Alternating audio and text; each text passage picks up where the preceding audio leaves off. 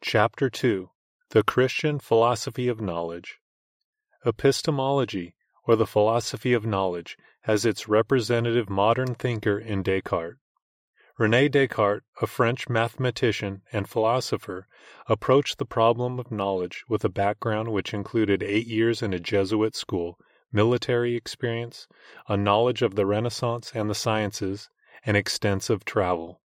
Yet in approaching the world philosophically, he acted as though he were in effect a newborn babe or a visitor to this world, i.e., without presuppositions, having no knowledge of anything except himself and under necessity of ascertaining the nature of a strange new world. Is such a procedure philosophically valid? Is it at all possible to ask how we know without having previously presupposed what we know? Descartes began with the presupposition of the autonomous human reason. For him, God and the world were problems, but he himself was not. While the rationalism of Descartes is now out of date, his emphasis on autonomous man is not. Descartes' procedure is still basic. He defined and identified man in terms of himself, without reference to any outside fact or being, and then proceeded to define the world and God in terms of autonomous man. In terms of this procedure, Kant and existentialism became inevitable. Autonomous man became the basic principle of definition and identification, and both God and the world were relative to man. The self-contained and sovereign God, together with his eternal decree, became anathema to man. God exists for the neo-Orthodox theologians in terms of the divine-human encounter, and they oppose the Orthodox idea of the self-contained and triune God. As Van Til has pointed out, Barth argues that God's transcendence means his freedom to become wholly identical with man and to take man up into complete identification with himself. Existentialism thus identifies God in terms of his relation to man and manifests hostility to the idea of a self-contained ontological trinity. God is thus permitted little or no independent existence and is reduced to an existentialist relationship to autonomous man. Theology is accordingly dialectical, conversational. God speaks and acts, but exhausts himself in his acting and speaking, in his relationship to man. The existentialist can therefore agree that God was in Christ, exhaustively, because relationally. How did theology and philosophy enter in so perverse a position? The absurdity of Descartes' starting point gives us a clear indication of this. When Descartes began by asking, "How do we know?" and answered by declaring his point of origin to be, "I think, therefore I am," he had already presupposed what he knew. The Orthodox Christian, who begins with the doctrine of the triune God as taken from the infallible Scriptures, is assumed to be prejudiced and ignorant, in that he has already assumed all that supposedly needs proof. But the modern man who begins with his own autonomous nature and establishes his reason as the unprejudiced and valid interpreter of God and the world has in fact assumed far more. If God did indeed create heaven and earth and all things therein, then nothing can have any meaning or interpretation apart from God. Inasmuch as all things came into being by virtue of his sovereign decree, all things have meaning only in terms of his eternal counsel. The only true interpretation of any fact, including man, is in terms therefore of God the Creator and the providential controller. The Orthodox Christian position, as upheld by consistent Calvinism, is that God is the creator and therefore the interpreter. Therefore, the only possible point of origin or departure is the triune God and the infallible Scriptures. If man is the interpreter, as modern philosophy and theology maintain, then all things, including God and the world as well as other men, have their being existentially, not independently, and constitute a relation to and an encounter with the autonomous man. Thus, the Christian theory of knowledge rests on the Christian theory of being, and the non-Christian theory of knowledge rests on a non-Christian theory of being. As Van Til has observed, our theory of knowledge is what it is because our theory of being is what it is. As Christians, we cannot begin speculating about knowledge by itself. We cannot ask how we know without at the same time asking what we know. Autonomous man assumes that the interpretation of reality in his function without reference to God, and therefore proceeds to compare his ideas with reality. Historically, this process has been worked out in Descartes, Berkeley, and Hume to the conclusion that man never knows reality except by his ideas of reality. The question then arises, is there any valid reason for believing that, as I think so reality is? The Kantian answer is determinative of modern philosophy. Things in themselves can never be known. Our knowledge is confined to phenomena, things as they appear to us, never reaching the thing in itself. The question, is the structure of my thought a correct account of the structure of the world, is dropped as an impossible one. Whitehead declares we must not slip into the fallacy of assuming that we are comparing a given world with given perceptions of it. The physical world is, in some general sense of the term, a deduced concept.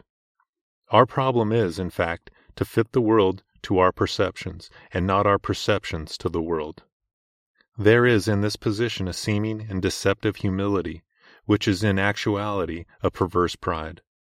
Man's insistence that he has no valid knowledge of reality in itself, his attempts to eliminate causality, order and design while assuming them at every turn, constitute an attempt to resist any interpretation other than that of autonomous man. The Christian must maintain that created being has no meaning in itself, and all attempts to understand it in terms of itself constitutes a rejection of true meaning. Neither can man have meaning in himself, because he too is a creature. Nothing can have meaning in itself or of itself because nothing exists in or of itself. All things were made by him, and nothing has a valid interpretation apart from God and his creative and redemptive purpose. Thus every attempt of man to interpret his world of itself, or to attempt to interpret it in terms of his autonomous mind and its perceptions, is virtually a deliberate rejection of God and his interpretation. When men reject God, they at the same time virtually reject the Creator's and Redeemer's interpretation and purpose for their lives and for all creation. Thus they cannot understand either themselves or the world they live in, although they use both, often with profligate proficiency. As Van Til has pointed out, if we say that the natural man cannot truly know God, then we must also say that he cannot truly know the flowers of the field. Unless we maintain that the natural man does not know the flowers truly, we cannot logically maintain that he does not know God truly. All knowledge is interrelated. The created world is expressive of the nature of God. If one knows nature truly, one also knows nature's God truly. Then, too, the mind of man is a unit. It cannot know one thing truly without knowing all things truly. It will not do to say that the natural man knows nothing of God, though he knows many other things well, nor it is even sufficient to say that the natural man does not know of the existence of God, but does not know anything about the character of God. The existence of God is the existence of the character. An objective revelation of God is given to man, both through the world about him and through his own created nature, upon which God's impress is unmistakable. But this knowledge man seeks to suppress. Instead, in his starting point, method, and conclusion, man takes for granted his own ultimacy, insists on being his own God and interpreter, and as a result misinterprets all things, himself, the flowers of the field, and Almighty God. Both in its existence and its meaning, the whole space-time world is dependent upon God, who created it out of nothing. Its life and meaning are derivative, and as a result the meaning of every fact in the universe must be related to God. It follows, therefore, that to know any fact truly, man must first presuppose the existence of God and his creative and redemptive plan.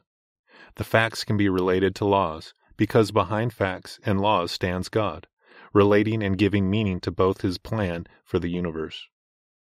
Both the one and the many, the universals and the particulars, are derivative and dependent upon the triune God, who is the original and ultimate one and many. If we are to have coherence in our experience, there must be a correspondence of our experience to the eternally coherent experience of God. Human knowledge ultimately rests upon the internal coherence within the Godhead. Our knowledge rests upon the ontological Trinity as its presupposition. Because man is a creature, his knowledge cannot be exhaustive, but because he is created in God's image, his knowledge is true. For the non-Christian, true knowledge must be comprehensive. Because particulars and universals are ultimate for him, knowledge is true to the extent that it is comprehensive and exhaustive. Moreover, the non-Christian regards the mind of autonomous man as a valid interpreter and as ethically normal. The Christian, on the other hand, rejects the right of man to be an autonomous and ultimate interpreter and holds him to be ethically depraved, so that he willfully suppresses true knowledge.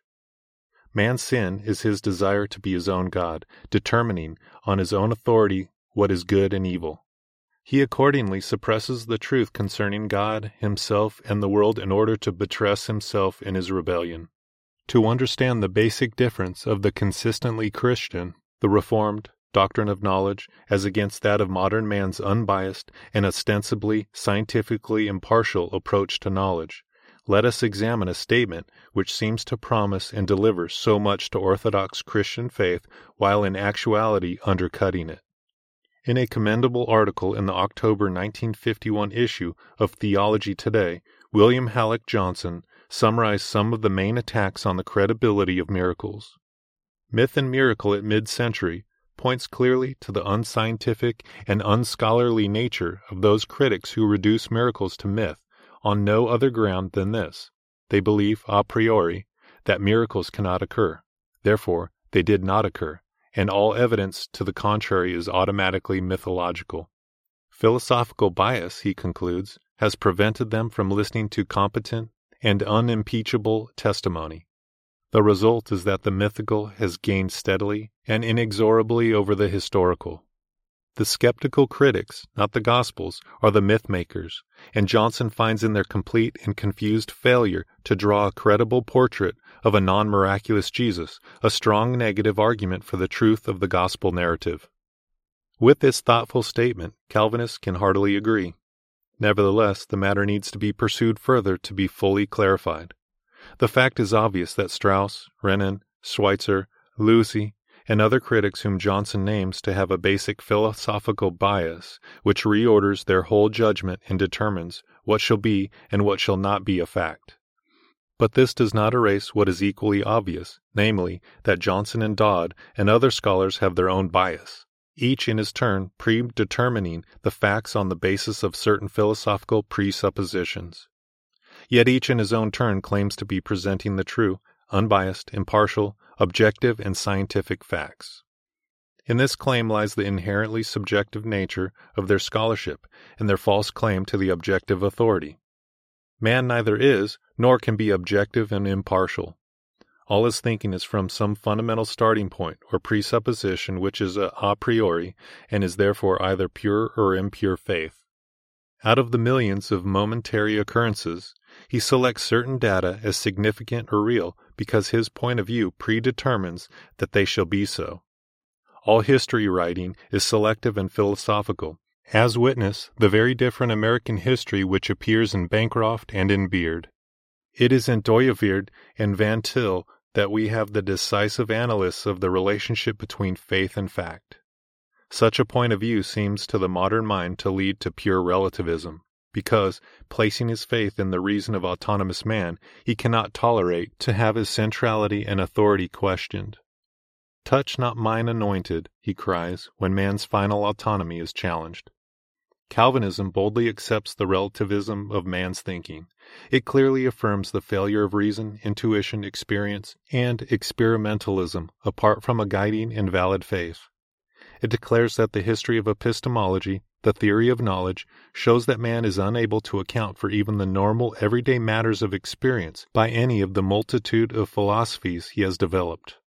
The only guarantee for the reality of our world and the validity of our consciousness and experience is an unreserved faith in God and His revelation, in the God of Christian Scripture and the authority and finality of the incarnate Son and of His written Word. In such a faith, relativism disappears, and the problem of epistemology is answered. The subjectivism of man is offset by the reality of God and of His created world.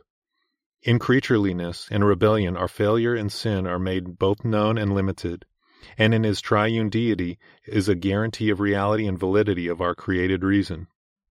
To many moderns, this unreserved faith in God and Scripture involve a surrender of reason. That this has been true of many forms of Roman and Arminian thought is past denying. Likewise, many theological modernists have surrendered reason to the vagaries of experience. True Calvinism, as it comes to maturity in Van Til, insists only on the surrender of reason as God and the restoration of reason as reason in Christ. Autonomous man has given to reason a finality and authority it does not possess. We have given it the right to sit in judgment on God himself and to arraign the Trinity before the bar of reason. The true Calvinist answer to this is that reason is not God and possesses no such authority. Its judgments are based on the tenuous, sinful, and subjective presuppositions of a creature and are neither grounded in being or in truth. Reason can only establish a connection with being and truth insofar as it rests, not on its own mythical authority, but on God and His Word. The Westminster Confession of Faith properly begins with a chapter on Holy Scripture and asserts, "The authority of the Holy Scripture, or of its miracles, dependeth not upon the testimony of any man or church, but wholly upon God, who is truth itself, the author thereof, and therefore it is to be received, because it is the Word of God. What depends on man and his reason or testimony is less than man, and what depends on God is less than God. It is reason and man that depend on God, not God, His Word, or His miracles that depend on man or reason." It is significant that the Westminster Confession contains no chapter on man as man, but only on man in relationship to God, through his fall and as called and redeemed. Man's life and reason can be properly considered by a Christian thinker only in terms of the same relationship. Autonomous man is a myth, and reason as created reason is part of man's relationship as creature to God, His world, and to other men. As such, it has a great and invaluable role. In any other capacity, it is a hindrance and a stumbling block. But one may object, why criticize Johnson when he is so obviously congenial to the Christian beliefs in miracles, when he defends the miraculous element in the New Testament? Why draw the Christian line so hard and narrow as to leave such men under question? Is not Van Til's Calvinism going too far in the direction of isolation in so refining its standards? The answer is clear-cut. Acceptance of the miraculous is not evidence of Christianity. Many heathen peoples freely and readily give assent to the miraculous in Christianity without being Christians. Many American Indians, for example, are ready to believe in the flood, in the healing miracles, the virgin birth, and the bodily resurrection, without for a moment accepting Christianity. Such acceptance is fully in accord with their worldview. Likewise, Aristotle could have accepted these same miracles, redefined as new evidence of the potentiality inherent within the universe, and rejected Christ and the God of the Scriptures emphatically. In actuality, under any of these points of view, the miracles cease to be miracles in any Christian sense. More important, there is no gain in establishing the occurrence of a miracle as an event in history if the God of that miracle is thereby surrendered. Thus, while many Christians are ready to accept any evidence seemingly congenial to and corroborative of the Christian view, whether voiced by Aristotle or Johnson, the consistent Calvinist cannot do so. No miracle is truly established if God is not at the same time established as the presupposition of all thought. More than that, no fact is established unless we first of all begin with God as the Creator, as the basic presupposition of all thought. Johnson clearly saw the philosophical bias of Strauss, Renan, Schweitzer, Lucy, and others, but he erroneously assumed that he himself lacked any, that his thinking was objective and scientific. It is not surprising that each man is in turn satisfied with the validity of his reasoning, because it agrees with his God, himself. If he expresses dissatisfaction with his reasoning, it is because he has failed to realize the potentiality of reason as he recognizes it himself. The naive confidence of philosophy is too often masked from the average reader by an involved and pompous vocabulary, but we need not go back to the older philosophies to find a remarkable self-confidence in philosophers in the objective validity of their logical process. For example, Rudolf Carnap, modern logical positivist, who is thoroughly anti-metaphysical, who denies that philosophy's concern is what reality, declaring that metaphysical properties, like lyrical verse, have only an expressive function, but no representative function, can nevertheless say, our doctrine is a logical one and has nothing to do with metaphysical thesis of the reality or unreality of anything whatever. He agrees with Hume that only the proportions of mathematics and empirical science have sense, and that all other propositions are without sense. This, of course, militates against his own propositions, whose validity he nevertheless retains as ladders which one must surmount to see the world rightly, using Wittgenstein's defense as his own. Even in rejecting metaphysics and truth, such men insist on a metaphysical and verifiable validity for their logic. It is amazing how men can modestly dissolve God from their philosophy and still retain their own integrity. But this is no accident of philosophy. The essential issue is between the authority of autonomous man and of the sovereign God. To allow God into the universe, provided that we open the door, is to say that the universe is our universe, and that our categories are decisive in human thinking. We can accept the Scriptures as inerrant and infallible on our terms, as satisfactory to our reason, but we have only established ourselves as God and judge thereby, and have given more assent to ourselves than to God. But, if God be God, then the universe and man are his creation, understandable only in terms of himself, and no meaning can be established except in terms of God's given meaning. To accept miracles or Scripture on any other ground is in effect to deny their essential meaning and to give them a pagan import.